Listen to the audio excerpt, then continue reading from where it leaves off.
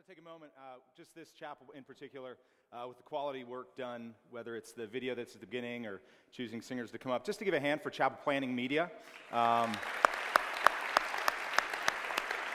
They are the behind the scenes, the unsung heroes of chapel that go on all semester long, 3 days a week, coming in, setting up before, tearing down after, and whether it's Joel and his team putting together a quality video that just brings us together, makes us laugh, lets us enjoy the time together that we have, or choosing strategically what we're going to use for some type of skit, or what we did Monday, although I'm just glad I wasn't the one that had to wear the elf costume. And originally I was. John tried setting me up for that, and I was able to dodge it with my experience in working in youth ministry, how to pass the buck when somebody's trying to set you up for failure. So it was John's idea for me to be elf, and somehow it landed on CJ, and he was a good sport about it. And it wouldn't have been a good scene if I was the elf and I tried jumping on CJ. Just wouldn't have been a good scene. But it's a great week, a lot of fun together, and whether it's thinking about elf and Christmas movies we love, or talking about what gifts we love to get, this time of year is sweet because we're anticipating being back home, being together with people we love. One aspect of Christmas that particularly maybe for me stands out more than anything else is thinking about Christmas music. If you're like me, maybe you're a Christmas music purist and that you will wait until Thanksgiving's over to listen to it. Because otherwise you just, you spread the whole thing out all around the year. It's not the same. I like to wait for it. But once it's here, it's on 24/7. Anybody like that out there, that once Thanksgiving's over, I'm getting a head nod straight up. This girl's just like, I don't even listen to Christmas music at all. But you put it on, it starts going, and you're just into Christmas music. Well, I have a question for you. To turn to your neighbor this morning, hopefully they brushed their teeth, and I just want you to answer this question. If you could only listen to one Christmas song, I know. Wesley already knows, and I have a feeling I know what it is. But if you could only listen to one Christmas, Wham, right? Some George Michael, Wes, just rocking. But turn to your person next to you and just share with them, if you had to only listen to one, that's it. Which would it be? Go ahead and talk to your neighbor about it. One song only. Harry, I feel so bad. One song. This question is obviously controversial. All right, I think that was long enough. Harry Walls, because I feel sad now. Our campus pastor is sitting up here without anybody. Harry, what would be the one song you would listen to if you could only listen to one Christmas song for the month of December? Oh Holy Night. Any other Oh Holy Night? We got a lot in the house. How about any Mary Did You Know? Be honest. Yeah? Okay. But no, truth be told, did anybody honestly pick Last Christmas, Wham? Okay, Dylan, I'm going to buy you a drink over at Starbucks today. Just meet me over there. You're getting an eggnog latte for being courageous enough to admit that you would listen to Wham for an entire month straight. It's not hard. Just turn on the radio. You're stuck with it. Mine for sure would be Silent Night. It's been my favorite from my youth, and then I think even now we have 3 babies under the age of 4, and so the nights aren't silent, and so there's something about me that just that ideal of a silent night. It's a dream within a dream right now. But actually, the reason I bring this up is because there is a king of Christmas songs. In fact, there's a Christmas song by a particular artist that is not only the number 1 Christmas song of all time, by way of Billboard charts and all that stuff, but it's the number 1 single of all time. The number 1 music single of all time is a Christmas song. Bing Crosby's White Christmas. If you're like, that's my favorite Christmas jam, you are the champion. You don't get a coffee from me, but you can just, brag on it at lunch to your friends. But yeah, Bing Crosby's I'm Dreaming of a White Christmas is the number 1 Christmas song and actual single of all time. And truth be told, if we were all to go around and share what we think is the number 1, we would have our reasons for it, and we would get into that endless debate, the cycle of debating the greatest of all time, the GOAT. We disagree with that when it comes to greatest athlete of all time or the greatest preacher of all time. We all know it's John MacArthur, but the greatest movie of all time, the greatest singer, and it's debatable what is the greatest of all time, but I I will say that this morning what we're going to look at in Luke 2, if you want to turn there, Luke 2, verse 14, if I had to say, what's the greatest Christmas single of all time? What chorus, if there's one that would stand out amongst all the choruses that could be sung around this time of year for this theme, the coming of the Messiah, Advent, where we're going to spend a little time this morning in our meditation is Luke 2:14, but I'll read the greater context from Luke 2:8 to 20 as we think about the greatest Christmas single of all time. Follow along as I read. Luke 2, starting in verse 8. In the same region there were some shepherds staying out in the fields and keeping watch over their flock by night. And an angel of the Lord suddenly stood before them, and the glory of the Lord shone around them, and they were terribly frightened. But the angel of the Lord said to them, "Do not be afraid, for behold, I bring you good news of great joy, which will be for all the people. For today in the city of David there has been born for you a Savior, who is Christ the Lord. This will be a sign for you. You will find a baby wrapped in cloths and lying in a manger." And suddenly there appeared with an angel a multitude of the heavenly host, praising God and saying, "Glory to God in the highest, and on earth peace among men with whom he is pleased." When the angels had gone away from them into heaven, the shepherds began saying to one another, "Let us go straight to Bethlehem then, and see this thing that has happened, which the Lord has made known to us." So they came in a hurry and found their way to Mary and Joseph and the baby as he lay in the manger. When they had seen this, they made known the statement which had been told them about this child. And all who heard it wondered at the things that were told them by the shepherds. But Mary treasured all these things, pondering them in her heart. The shepherds went back, glorifying and praising God for all that they had heard and seen, just had been told them. Father, we thank you this morning for a brief time to lift our eyes upward to where you are enthroned in glory in the highest. You have been for all eternity past and will be for all eternity forward. And yet that glory came down so that we could have peace with you going up. Father, that we would know that we are right with you. And so this morning as we would look upon your word, specifically just the brief phrase, "Glory to God in the highest, and on earth peace among men with whom he is pleased," that would resonate with our hearts this morning. Those twin truths, that you are most worthy of glory and we are most grateful to be pleasing to you. That reconciliation would lift our souls this morning. We thank you for the opportunity to look into your word. Thank you for the time we've had to sing, that we would want joy to be permeating through our hearts this morning. Joy, unspeakable joy, because of that which we have access to through Jesus Christ. That we would say, "O come, Emmanuel, we anticipate you. We thank you that you came," because that meant that God would be with us. And that you are with us, you cannot be against us, but only for us in Christ. So in all these things, we bring you praise. I pray for these students and staff and faculty here that this morning, Father, you would get us through this week as it's winding down in a way that only your Spirit could do. Only your Spirit could work to bring us peace, to bring us joy, to bring us love, to bring us all the things that are the fruit of his presence in our hearts. We thank you and praise you for this time together in Luke this morning. Bless your word, we ask. Amen. Well, the reason I mentioned that this is the greatest song of all time is because, not because I'm some expert in figuring out what makes a song really great, but I thought about that chorus in 2:14, "Glory to God in the highest, and on earth peace among men with whom he is pleased." And because right before it you see it says, "A heavenly host are praising God and saying," I thought that should fall into the category of a song.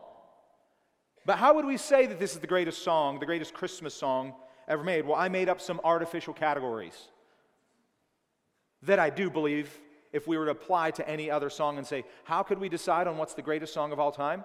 I offer to you these categories that I see related to the text this morning. There's 5 of them, and because I do what preachers do, they are alliterated. The first category is this: the reason I believe 2:14 is the greatest of all time and beneficial for our hearts and our worship of Jesus Christ today and going forward this month. The first reason I would say this is the greatest of all time is primacy. It was the first Christmas song ever sung. Primacy. It's an original. The second category is performance. It was sung by the best voices ever. Third is permanency. It is a song that will stay forever, not a one-hit wonder. Fourth category is purpose. It deals with the most important message ever. The content of this song is of the highest importance to the listener. And then lastly, what it produces, the effect it has on its audience there and on us this morning. What it produces in us is the greatest response that can be produced in an audience ever. So, primacy, performance, permanency, purpose, and product. And we'll just spend a little time looking at that this morning. So our hearts are more inclined to worship Christ today because we find greater joy in Christ today. He is all to us. And this song helps us see that this morning. So first, let's think about the primacy of this song.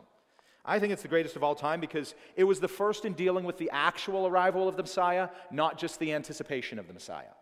Because you could find in the Bible psalms or songs. Many psalms were written in anticipation of the Messiah. Psalm 2. You might know Psalm 2. It's a messianic psalm prophesying his reign over all the earth. Why are the nations in an uproar and the peoples devising a vain thing? The kings of the earth take their stand and the rulers take counsel together. This could have the Israelites fearful. Look at these nations and kings and rulers stacked on top of each other in Psalm 2. And they're the ones in charge, but they're not because, verse 2, against the Lord and against his anointed Messiah, saying, let us tear their fetters apart and cast their cords away from us. The nations, the rulers down below, down here where there is not peace among men, acting like they rule this place. And yet, what does verse 4 say? He who sits in the heavens laughs. The Lord scoffs at them. The Israelites would have known Psalm 2 and would have known that the promised Messiah would be this anointed one who sits in the heavens laughing. The king installed upon Zion, the holy mountain. Or they would have known of Psalm 16, the anticipation of the one, the only one that could fulfill in Psalm 16:9. Therefore my heart is glad and my glory rejoices. My flesh also will dwell securely. For you will not abandon my soul to Sheol, nor will you allow your Holy One to undergo decay. Only one person ever could fulfill that, the Messiah, the one who would not see decay, the one that would die but come back from the dead. And then in verse 11, you will make known to me the path of life. In your presence is fullness of joy. In your right hand there are pleasures forever. Not only did he rise from the dead, this promised Messiah, this anointed one, but he stays in power forever with pleasures forever. So that they would have known of songs that would have anticipated the Messiah's arrival, but this song in 14 is the first at his arrival. It's the first song sung that he has come.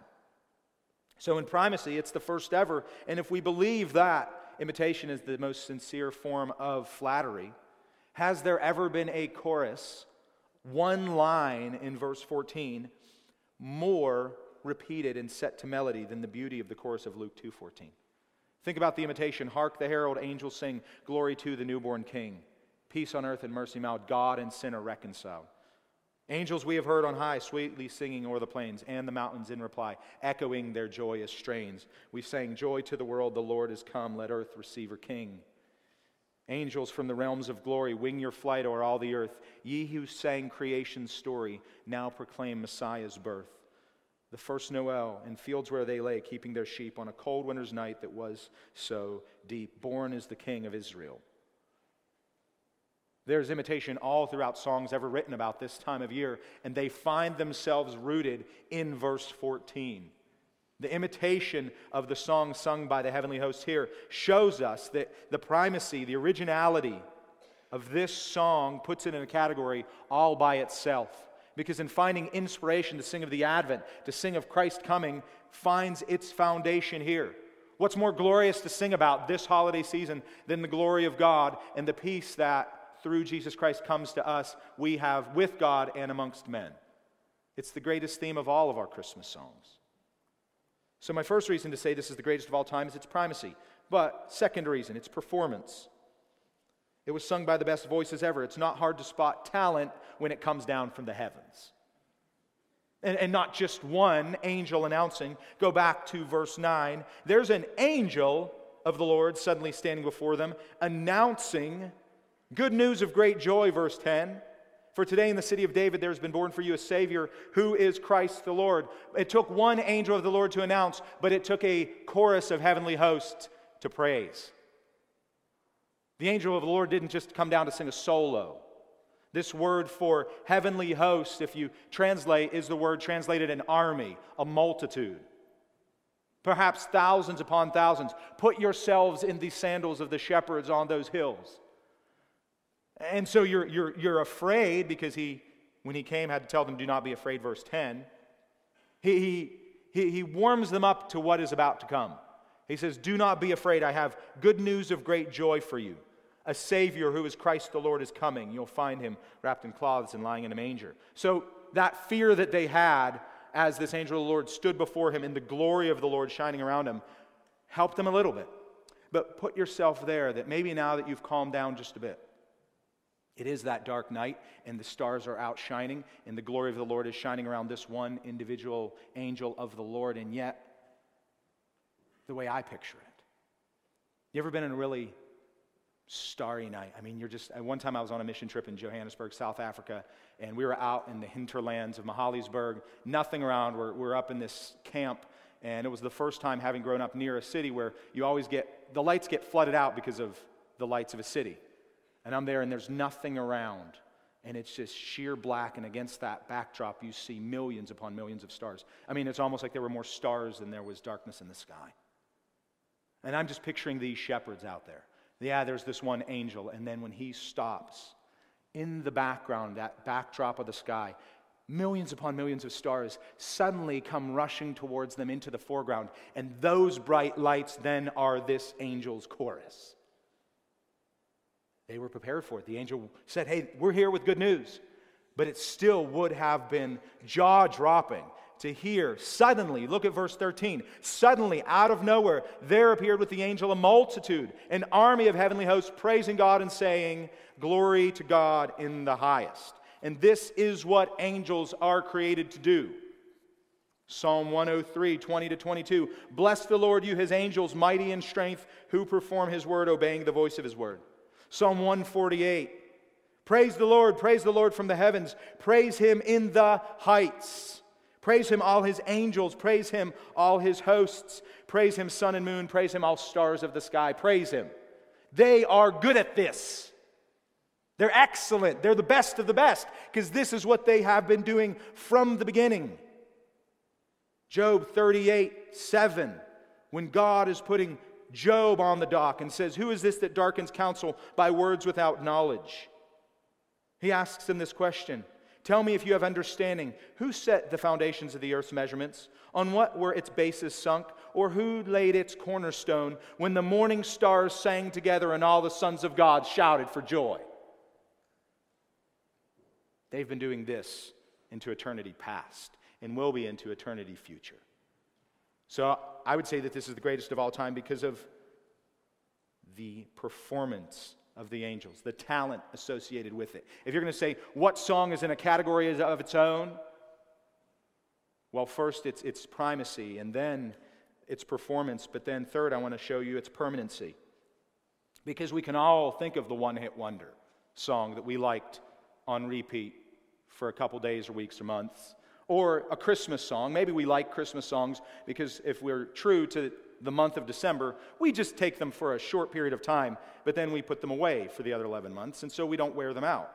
And because there's not too many new Christmas songs being written, you get them performed in new ways each year, so there's a freshness to them. But the permanency of this song, these angels, as I mentioned before, they were the sons of God shouting for joy when the bases of the foundation of the earth were sunk.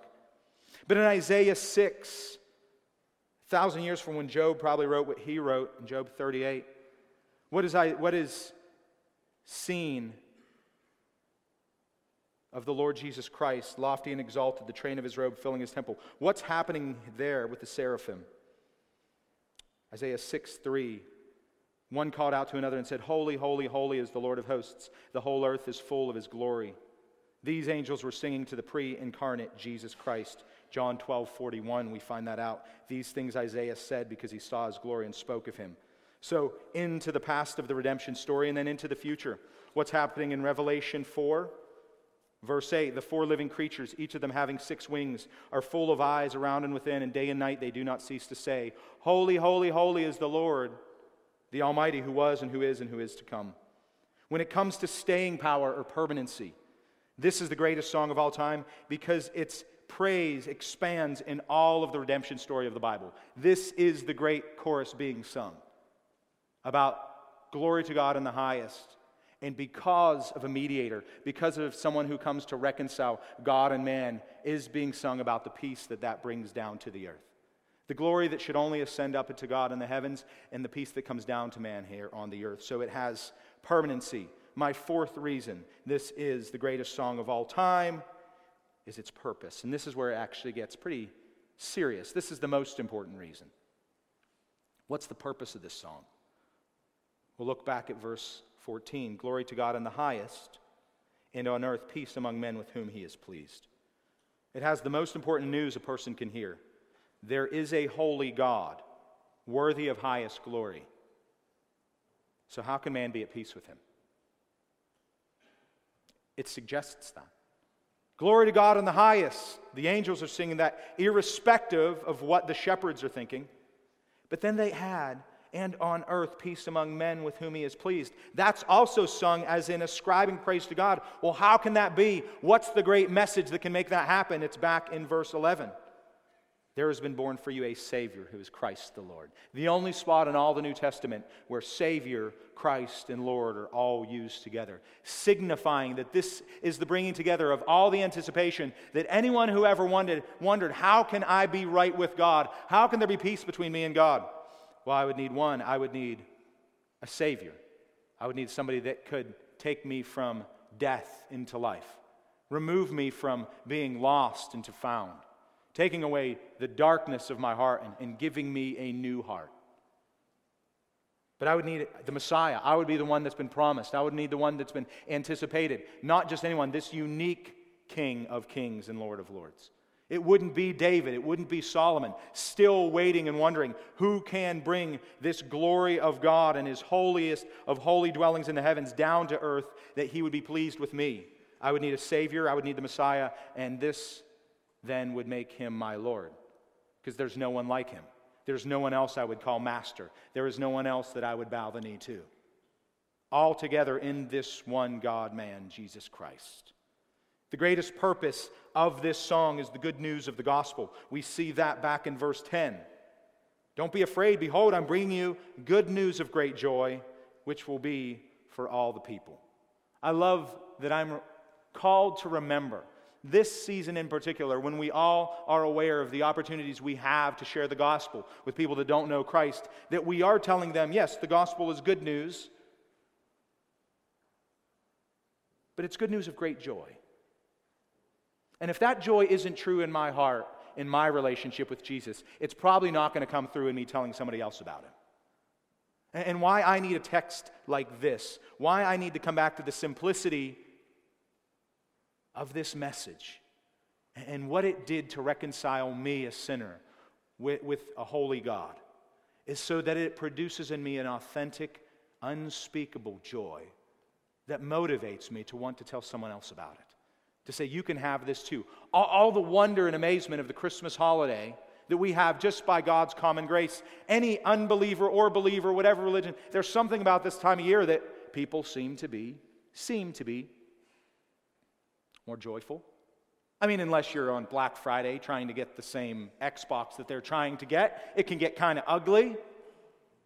But if they're the ones that get it, then they're filled with joy, and you're not. But you could always tackle them on the way to the register.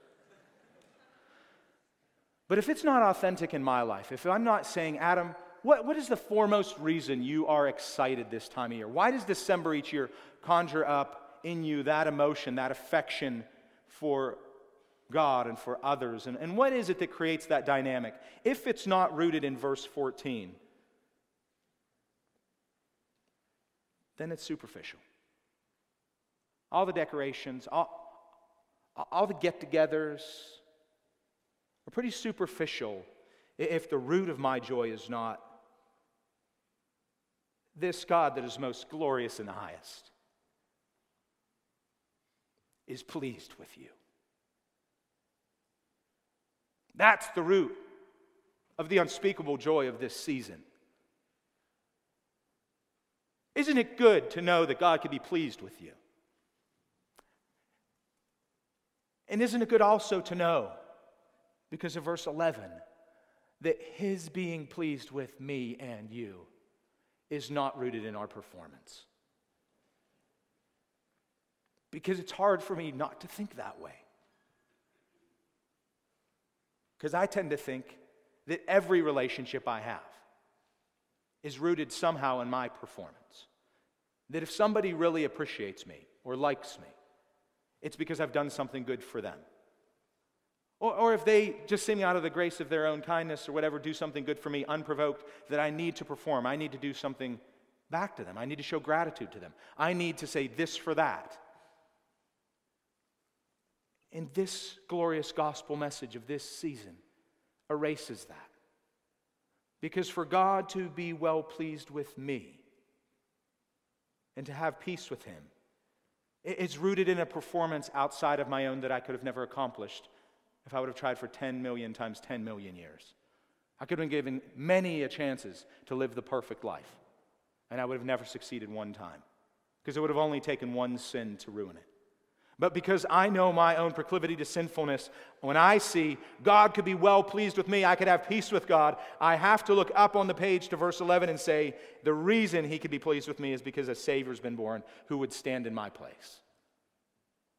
And so the good news and the celebration for me this time of year is when I see that God looks at me like He looked at His Son. Go right in your Bible one chapter, Luke 3, 21 to 22. It's the baptism of Jesus. Nothing is ordered in chance in the way that the Spirit inspired the text, and there's something to me that stands out when I read through Luke and I think about, and on earth peace among men with whom He is pleased, well pleased.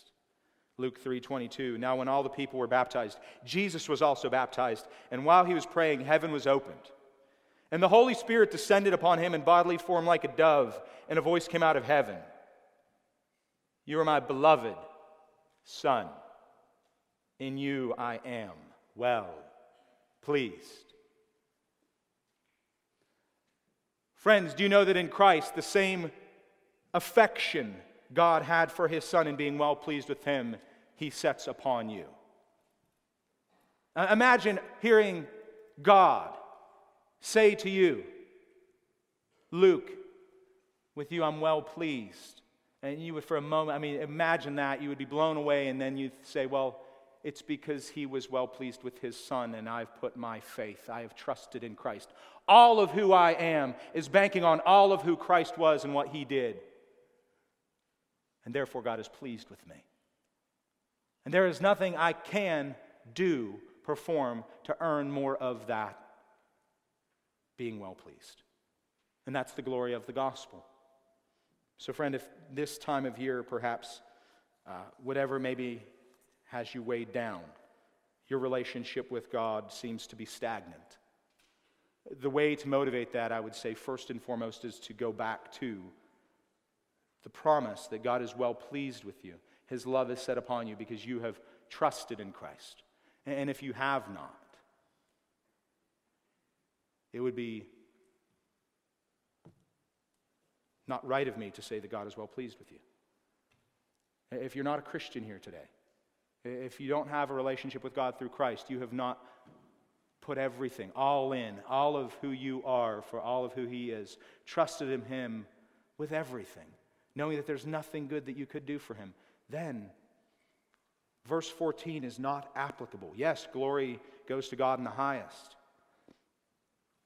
But if you don't know Jesus Christ as Savior and Lord, you don't have peace with God, and He is not pleased with you. And it's not that you could do a bunch of things to make Him pleased with you.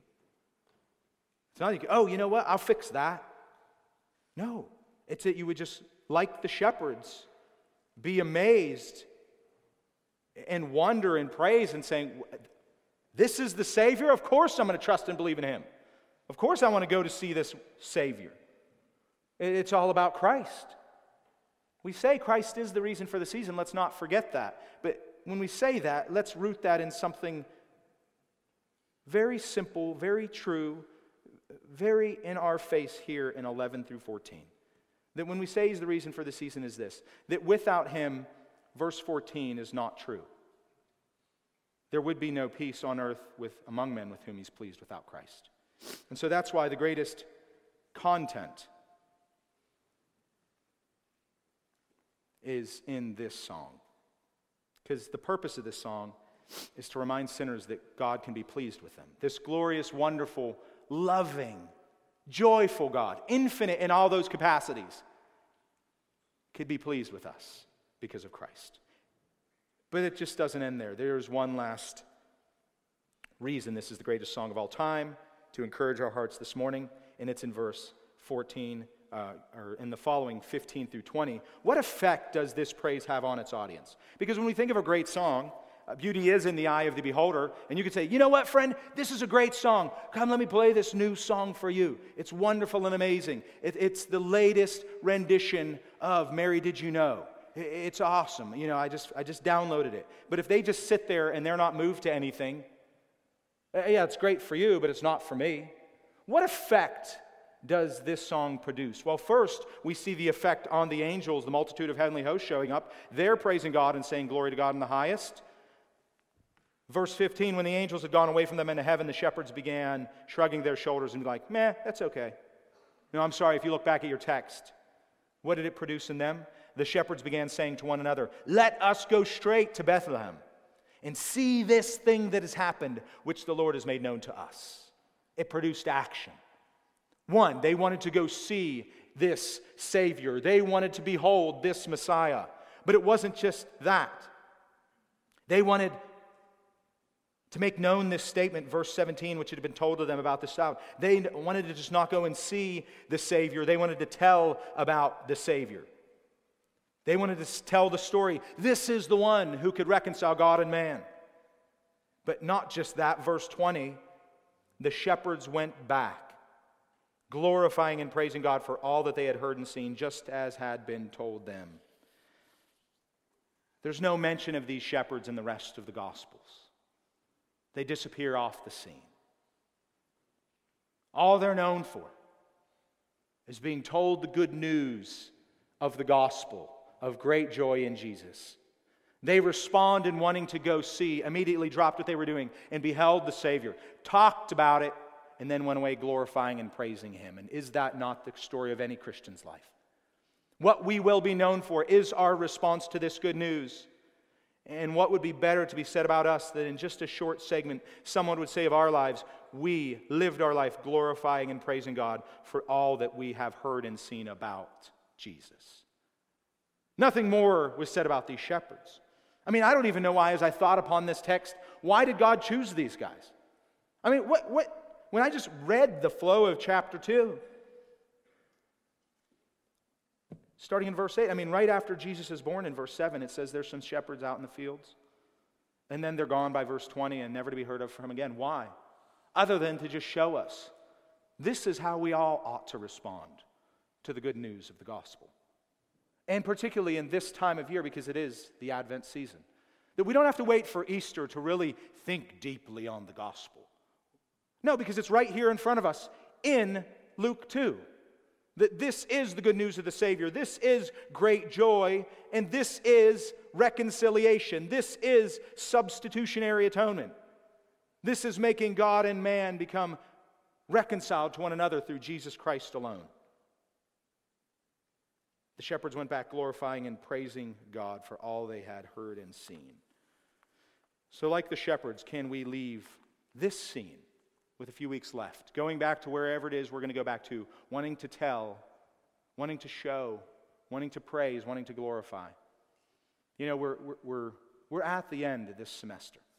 And I was thinking about back to my college days. Some of you are really good starters, and maybe not the greatest finishers. Some of you come out of the gates really strong in your academics.